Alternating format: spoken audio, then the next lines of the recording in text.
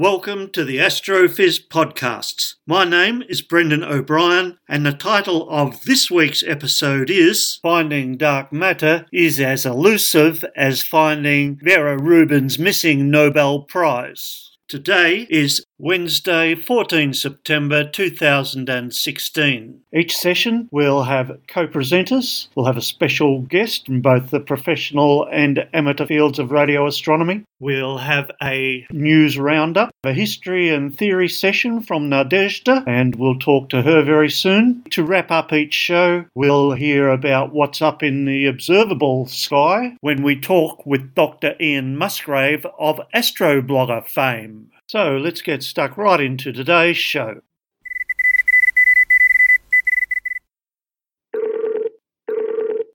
Hello, Nadezhda. Hello, Brendan. What have you got for us this week, Nadezhda?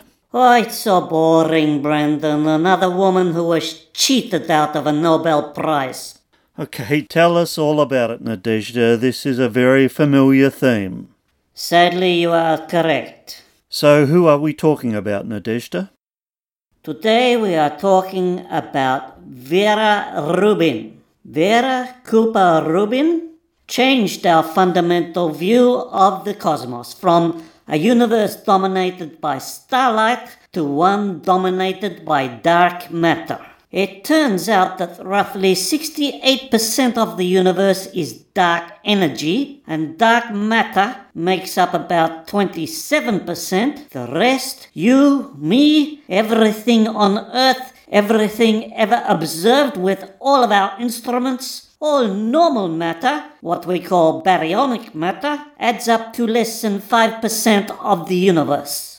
You see, galaxies in our universe seem to be achieving an impossible feat. They are rotating with such speed that the gravity generated by their observable matter could not possibly hold them together. They should have torn themselves apart long ago. And the same is true of galaxies in clusters, which leads scientists to believe that something we cannot see is at work. They think something we have yet to detect directly is giving these galaxies extra mass, generating the extra gravity required to stay together, to stay intact. This strange and unknown matter is called dark matter, since it is not visible. Now, Rubin, she was born in 1928 in Philadelphia in Pennsylvania. She was the youngest of two daughters. Her father, Philip Cooper,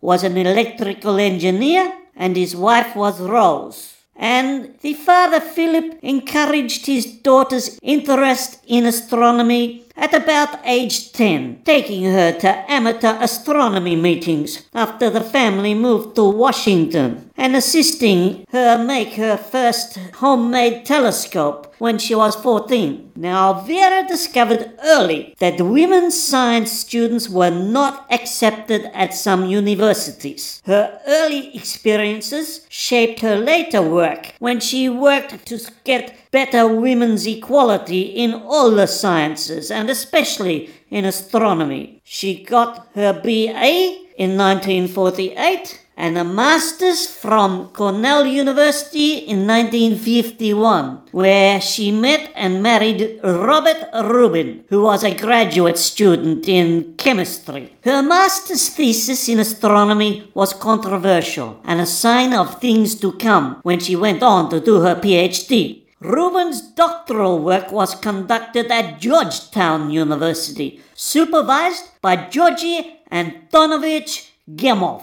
As an aside, you might be interested to know, Brendan, that Gamov and his physicist wife, Lyubov, they defected from the Soviet Union in 1933 with the help of Marie Curie and other French physicists. Then Gamov moved to the USA. And later, obviously, met up with Rubin as his student. Back to Vera. Vera Rubin's thesis in 1954 was one of the earliest works on the clustering of galaxies. she concluded that galaxies were not randomly distributed across the sky, but instead there was a definite clumping of them. Her results were not followed up by the scientific community, as the subject of large-scale structure was not studied seriously until the late 1970s, when better technologies were developed, like the 4-meter Victor Blanco telescope in Chile. Back to 1955 to 1965, over this 10-year period, Rubin rose from a research associate to assistant professor at Georgetown University. And then in the early 1960s, up until 1964, she focused on studying the rotation of galaxies. Then, in 1965, Rubin joined the staff of the Department of Terrestrial Magnetism of the famous Carnegie Institution of Washington, where she is still there today. It was during this year that Rubin became the first woman to observe legally at Mount Palomar Observatory under her own name as a guest investigator. To say that the male astronomers at Mount Wilson and Mount Palomar went out of their way to exclude women from using these instruments is an understatement. Then, in the 1970s, Rubin did her groundbreaking work on the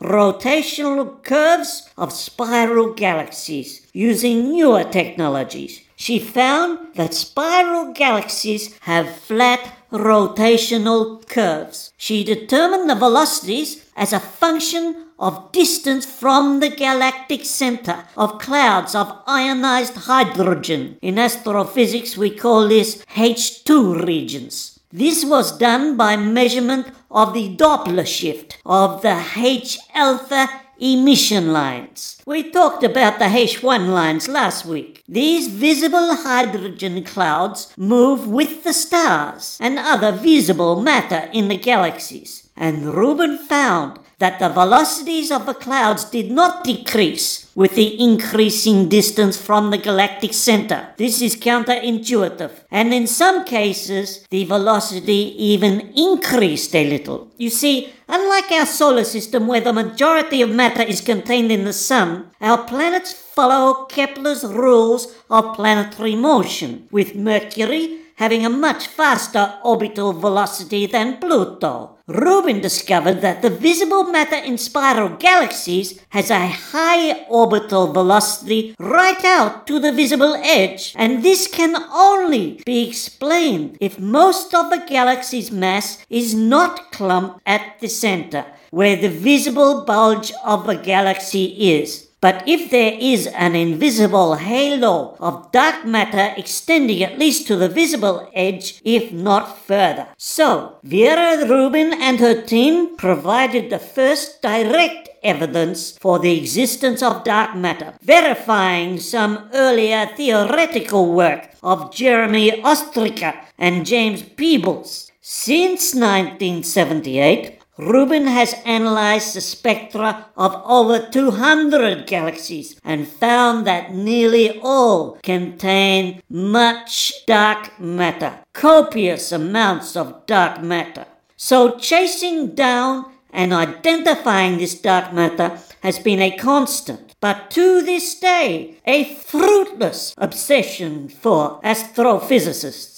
In an earlier episode, we reported how the famous LUX experiment failed in its 2-year search for dark matter, and how a team from your Melbourne University is now building a dark matter detector deep in a gold mine somewhere out in the country.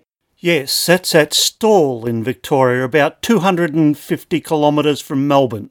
Очень хорошо, Brendan. Very good. Спасибо. Thank you. Now, Rubin. Apart from her own brilliant doctorate, Rubin holds many honorary doctorates. She has been a Presidential National Medal of Science winner. She has won many prestigious prizes for science and astronomy. She was elected to the National Academy of Sciences. She has been editor of many top journals and published many astronomical papers that are extensively cited. She published Bright Galaxies, Dark Matter, a book designed to better educate the general public about astrophysics and dark matter.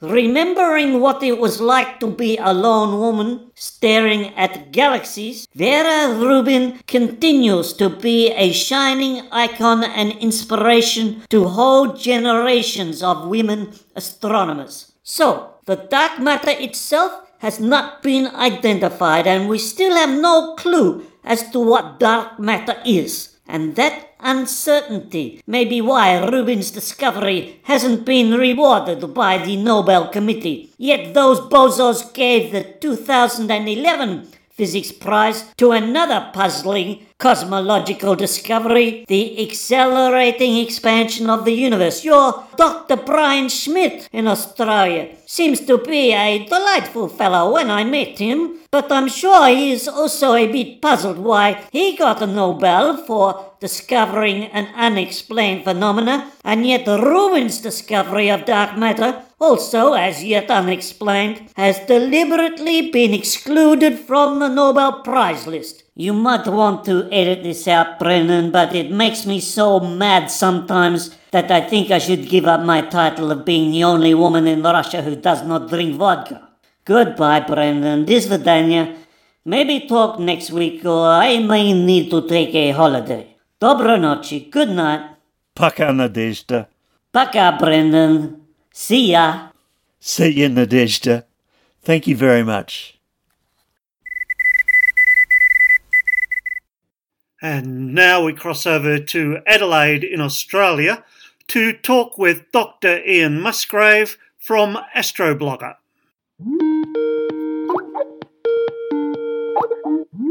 Hello, Ian. Hello, Brendan. Pleasure to be here as always. Can you give us a summary of what happened in uni this week, Ian? Well, actually, I'm going to talk about something slightly different. I'm going to talk about the hashtag Write Your Paper as a Harry Potter novel. Oh, yes. This was actually brought to my attention by you, and my Harry Potter novel title was Harry Potter and the Herbal Medicines of Doom. Yep. This relates to what we've been doing in our lab. In fact, over the past couple of days, we've been killing liver cells with isolated extracts of various herbal medicines. In the past few days, we've been trying to work out what concentrations of astragaloside we should be using to not actually kill cells. Yep. About a month ago, there was a big fluff where a talk radio personality decided that we shouldn't be spending money on research projects that couldn't be explained in a pub, and the Minister of Treasury more or less agreed with him. Yep. Now, there was a lot of consternation about. On the flip side, the tweet your manuscript as a Harry Potter novel.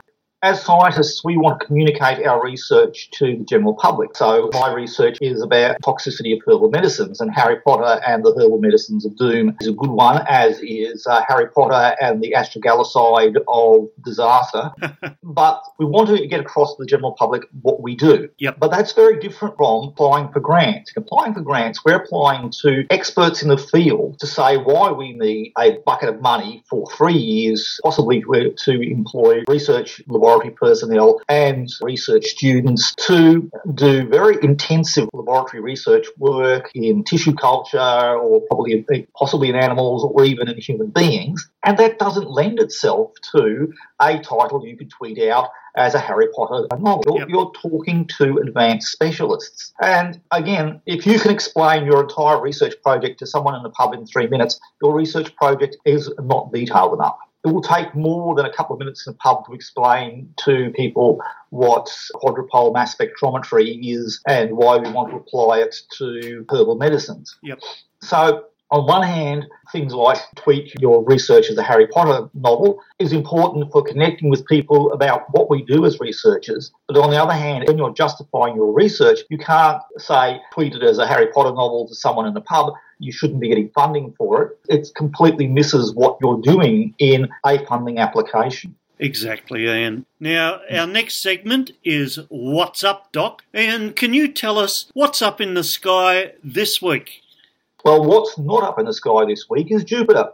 Yep. This week we lose our companion of the past few months, Jupiter. Mercury, as I said in the last podcast, has already gone. This week, Jupiter has disappeared into the globe. It will come up towards the end of next month in the morning sky, but now it's gone. So the triplet, which has been our companions for most of August and September, it's now just Venus. Yep. But Venus is still going to delight us. It's continuing to rise into the evening sky. Above Venus is a brightish star. It doesn't look too bright because of the twilight, but that is Spica, Beta Virginis, the brightest star in the constellation of Virgo, the Virgin. And you may have noticed that it's been coming closer and closer. This week, it's going to be coming closer still, and by the 19th, Venus and Spica will be side by side at their closest. You can see it later and later in the night. Now you can actually see it past astronomical twilight. Civil twilight, which is about half an hour after sunset, where the sky is quite bright. Nautical twilight, approximately an hour after sunset, where the sky is relatively dark and you can see quite a few stars. It's still sort of this deep purplish colour, but not completely dark. And astronomical twilight, when the sky is completely dark. So now you can see Venus above the horizon at astronomical twilight. It's not very high above the horizon, but you'll be able to see Venus blazing very brightly right next to the bright star Spica. So it'll look quite nice. Of course, now that Venus is getting brighter and brighter and visible later and later, be prepared for the inevitable sightings of Venus as an aircraft, a flare, a UFO, and things like that. Yeah, definitely aliens, Ian. I'm not saying it's aliens, but it was aliens. If you look further up, 3 stars that form the head of the Scorpion, Scorpius. Above that, you'll see the red star Antares. Off to the right of Antares is the yellowish object, which is actually Saturn, which will look very nice in a small telescope. In fact, at the moment, Saturn is approximately 90 degrees from the Sun. At the moment the Sun sets, Saturn is at its highest above the horizon. And by the time the sky is fully dark, Saturn is relatively low. Fortunately for us in the southern hemisphere, Saturn is nicely high and still quite good for observation. In the northern hemisphere, Saturn is uncomfortably low above the horizon and not such a good telescopic target. Ian, we know we've got some astrophotographers listen. I noticed that you've been combining your point-and-shoot camera with your telescope. Can you describe how you do this? Yeah, it's really very simple. For about $50 or so, you can go into your astronomical shop and buy a little adapter which you screw onto your telescope's objective. Then you slide your camera up towards the eyepiece. It's best to practice on the moon because this is really fiddly. Once you've got it set up on the moon and everything tightened up so it's exactly right, then you can start shooting things like Mars and Saturn and Jupiter. So set it all up on the moon.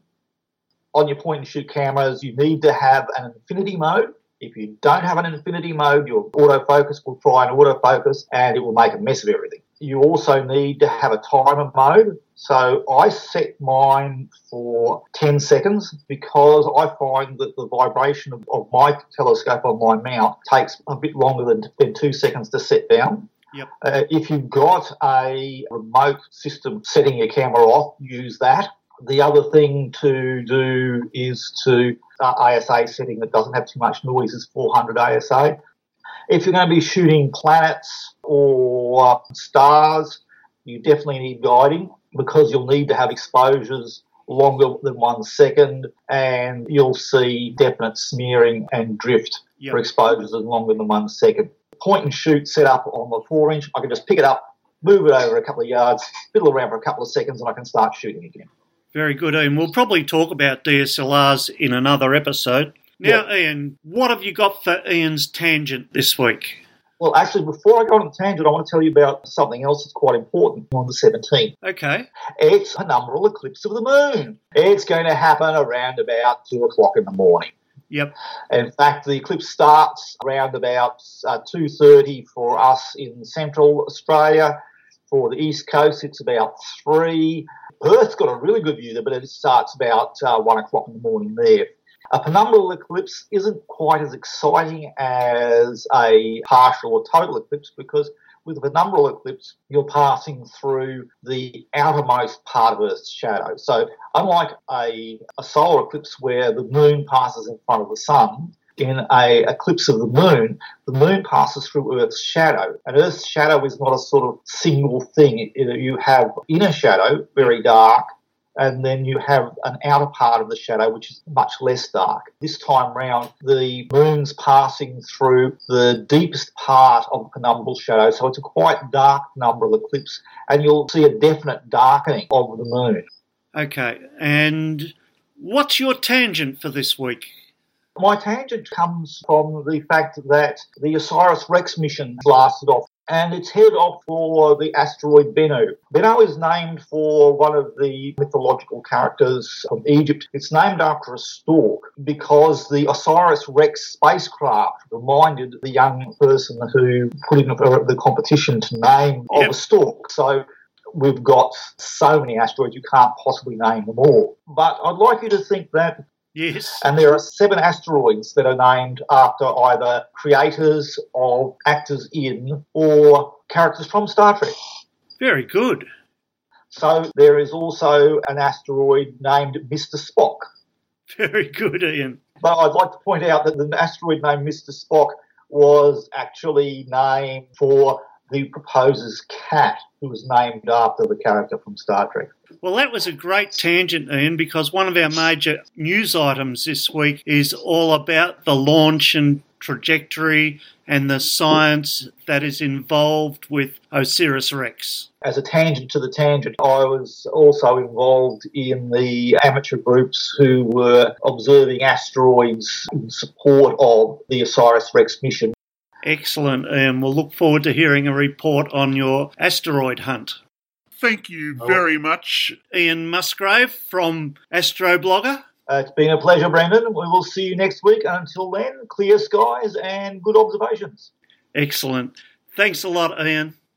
I can't recommend highly enough that you go to Google and find Ian's Astroblog. Just Google Astroblogger. It's a wonderful blog and it's very up to date and it's got all the latest news and wonderful links. Here is the AstroFizz news for Wednesday, 14 September 2016. Our first story is a big story this week from the European Space Agency, ESA.int.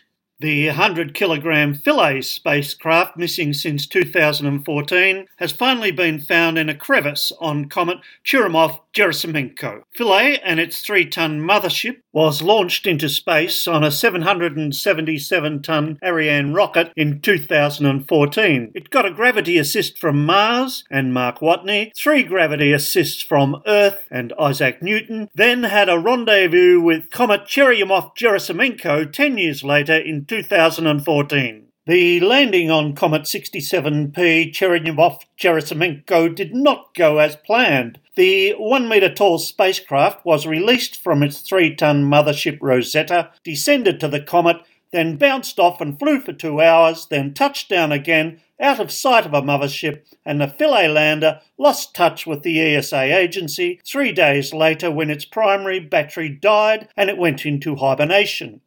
The lander briefly awoke in June 2015 and again in July, but hadn't been heard from since. Its location had been unknown. The lander is named after the Philae obelisk, which bears a bilingual inscription and was used along with the Rosetta Stone to decipher ancient Egyptian hieroglyphics.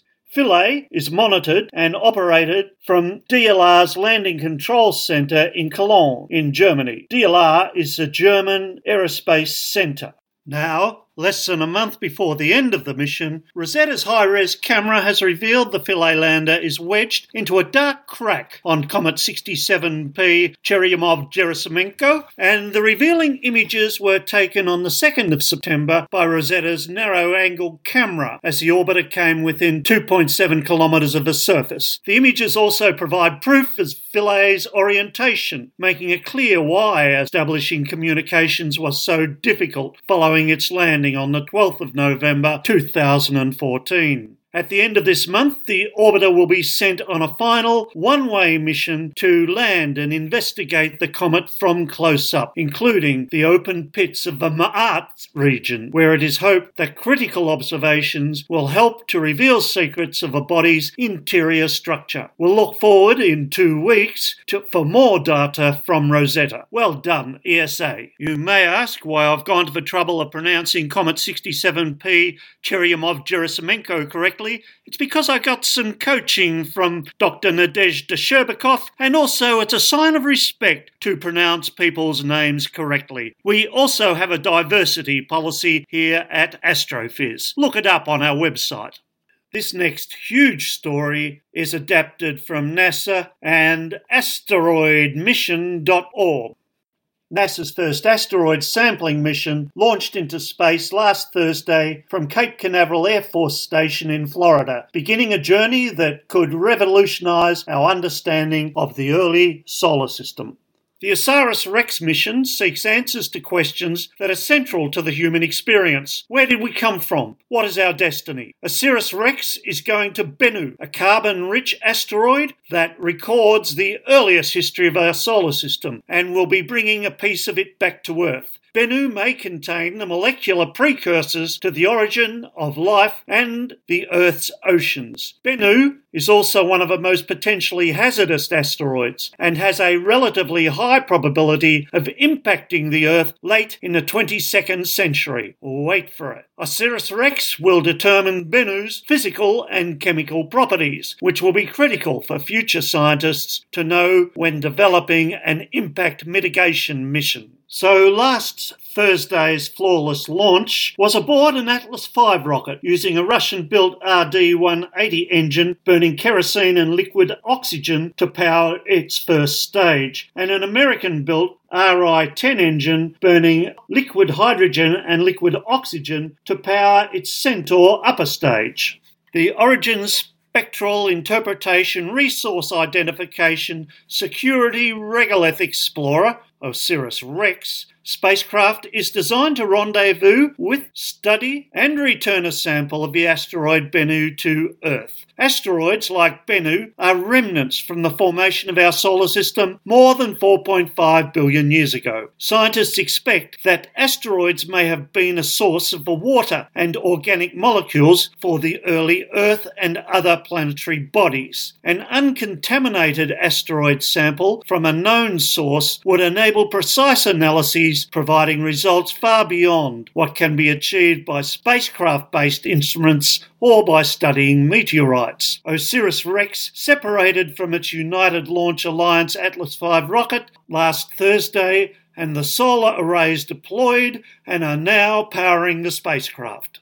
After a year orbiting the Sun, OSIRIS-REx will make a flyby of Earth, and Earth's gravitational field will pull the spacecraft towards the planet, where it can borrow a small amount of Earth's orbital energy. This is what we call a gravity assist. This additional energy is used to increase OSIRIS-REx's orbital inclination and sling it back into space for a rendezvous with Bennu. The survey of Bennu begins in October 2018 and will last for nearly a year. It includes 4 major phases: a preliminary survey, which searches for asteroid plumes, natural satellites, and measures the acceleration of Bennu. Orbital A survey allows the flight dynamics team to transition from star-based navigation to landmark-based navigation, using images of Bennu's surface. In a detailed survey, several instruments work together to map Bennu and determine its global spectral, thermal, and geological properties. Orbital B continues to map Bennu at higher resolutions, with a focus on candidate sample sites. At the end of Orbital B, a sample site will be selected.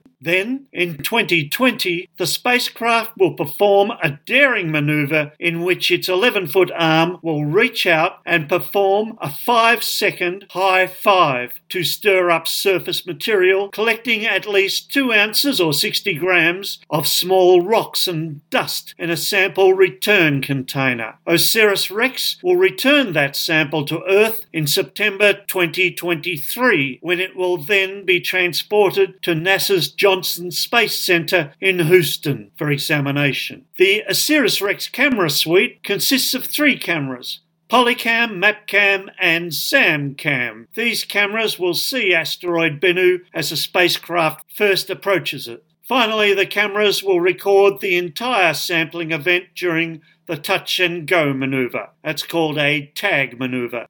The student experiment regolith X-ray imaging spectrometer, REXIS, will determine which elements are present and how abundant they are on the surface of Bennu. This capability will complement the onboard mineral mapping provided by other instruments. REXIS takes advantage of the fact that solar X-rays and the solar wind interact with the regolith on Bennu's surface.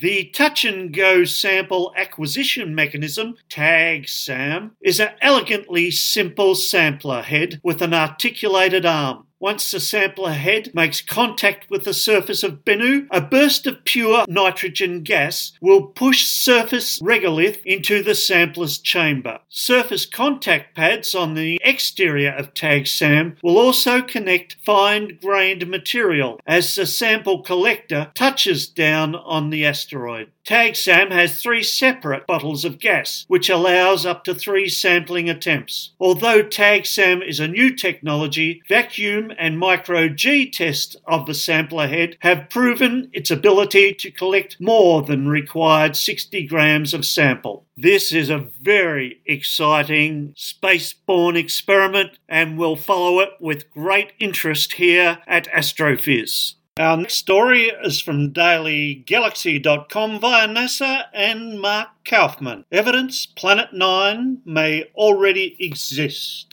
Normally, we ignore conjecture, but this conjecture gets 2 ticks. Firstly, it's from the Carnegie Institute. You might remember Vera Rubin and Edwin Hubble were both Nobel laureates that came from the Carnegie Institute. Secondly, Julie Banfield from Radio Galaxy Zoo in episode 9 told us that 90% of the data that we collect will not be seen by the human eye.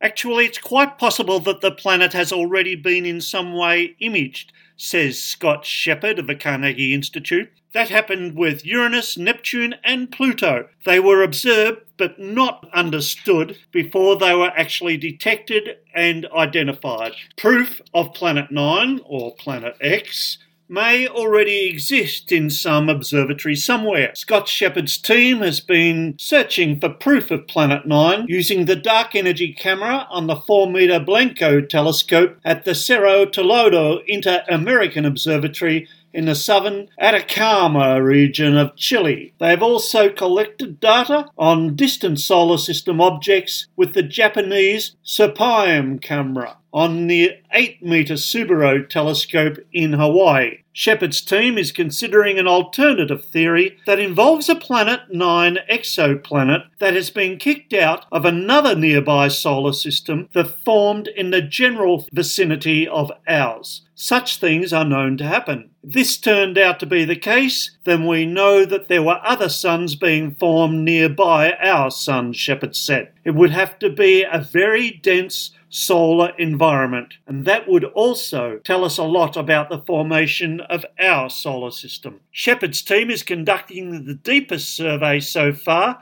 for objects far beyond Neptune and the Kuiper Belt, a circumstellar disk that lies some 30 to 50 times as far as the Earth is from the Sun. It is filled with dwarf planets, asteroids, comets, and balls of frozen compounds, remnants of the earliest days of the evolution of the solar system. The Kuiper Belt is the region that includes Pluto, the now dwarf planet demoted with heated debate several years ago. He said that although astronomers believe there are thousands of these small objects, only about 15 have been positively identified. Other groups searching the trans-Neptunian region for planets and information about the early solar system include the Canadian Outer Solar System Origins Survey and the International Dark Energy Survey. Shepard said that while the teams searching for Planet 9 are definitely in competition, a discovery would, after all, rewrite the textbooks. They are also cooperating in terms of reporting back to each other if a region of the sky they study comes up with nothing to report. That way, he said, the teams won't duplicate efforts where there is no promise of reward. Well done. Our next story is about galactic evolution, adapted from phys.org by Brian Wollheimer. Using colours to identify the approximate ages of more than 130,000 stars in the Milky Way's halo, Notre Dame astronomers have produced the clearest picture yet of how the galaxy formed more than 13.5 billion years ago. Astrophysicist Daniela Carollo, research assistant professor in the Department of Physics at the University of Notre Dame, and Timothy Beers, Notre Dame Chair of Astrophysics, along with research assistant professor Vinicius Lacco and their colleagues, published their findings in Nature Physics, including a chronographic or the age map that supports a hierarchical or accumulation model of galaxy formation. That model, developed by theoreticians over the past few decades, suggests that the Milky Way formed by merging and accretion of small mini-halos containing stars and gas, and that the oldest of the Milky Way stars are at the centre of the galaxy, and younger stars and galaxy merged with the Milky Way, drawn in by gravity over billions of years. What are halos, you ask?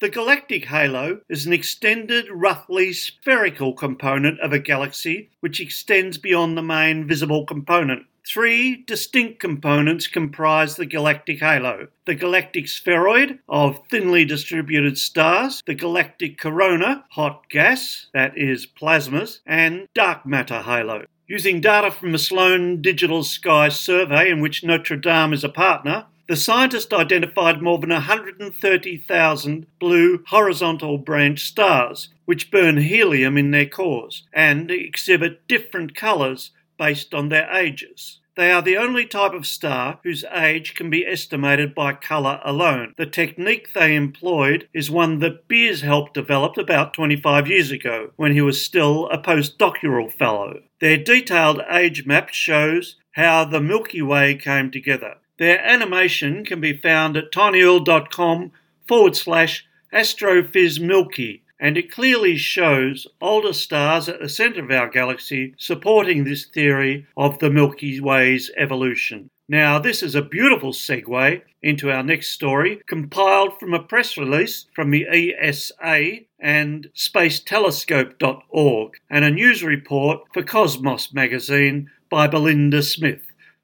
Milky Way stellar fossil discovered. Some 19,000 light-years from Earth is Terzan 5, a globular cluster with two stellar growth spurts billions of years apart, has been found in the galactic bulge. A fossilised remnant of the early Milky Way, harbouring stars of hugely different ages, has been revealed by an international team of astronomers. This stellar system resembles a globular cluster, but is like no other cluster known. It contains stars remarkably similar to the most ancient stars in the Milky Way, and bridges the gap in understanding between our galaxy's past and its present. Terzan 5 has been classified as a globular cluster for the 40-odd years since its detection. Now, an Italian team of astronomers has discovered that Terzan 5 is like no other globular cluster known. This is an echo of a remark by Dr. Julie Banfield in episode 9. The team scoured data from the Advanced Camera for Surveys and the Wide Field Camera 3 on board Hubble, as well as from a suite of other ground-based telescopes. They found compelling evidence that there are two distinct kinds of stars in Terzan 5, which not only differ in the elements they contain, but have an age gap of roughly 7 billion years. The ages of the two populations indicate that the star formation process in Terzan 5 was not continuous, but was dominated by two distinct bursts of star formation. This requires the Terzan 5 ancestor to have large enough amounts of gas for a second generation of stars and to be quite massive, at least 100 million times the mass of the Sun, explains David Massari, co-author of the study. Current theories on galaxy formation assume that vast clumps of gas and stars interacted to form the primordial bulge of the Milky Way, merging and dissolving in the process. We think that some remnants of these gaseous clumps could remain relatively undisrupted and keep existing embedded within the galaxy, explains Francesco Ferraro from the University of Bologna in Italy and lead author of the study. Such galactic fossils allow astronomers to reconstruct an important piece of the history of our Milky Way. While the properties of Terzan 5 are uncommon for a globular cluster, they are very similar to the stellar population which can be found in our galactic bulge, the tightly packed central region of the Milky Way. These similarities could make Terzan 5 a fossilised relic of galaxy formation, representing one of the earliest building blocks of the Milky Way. The Terzan 5 study will have enormous ramifications for our understanding of how galaxies form. Brilliant detective work, and a lovely example of how theory and practice are merged in modern astronomy. That was the AstroPhiz News. See you next week. Radio Wave!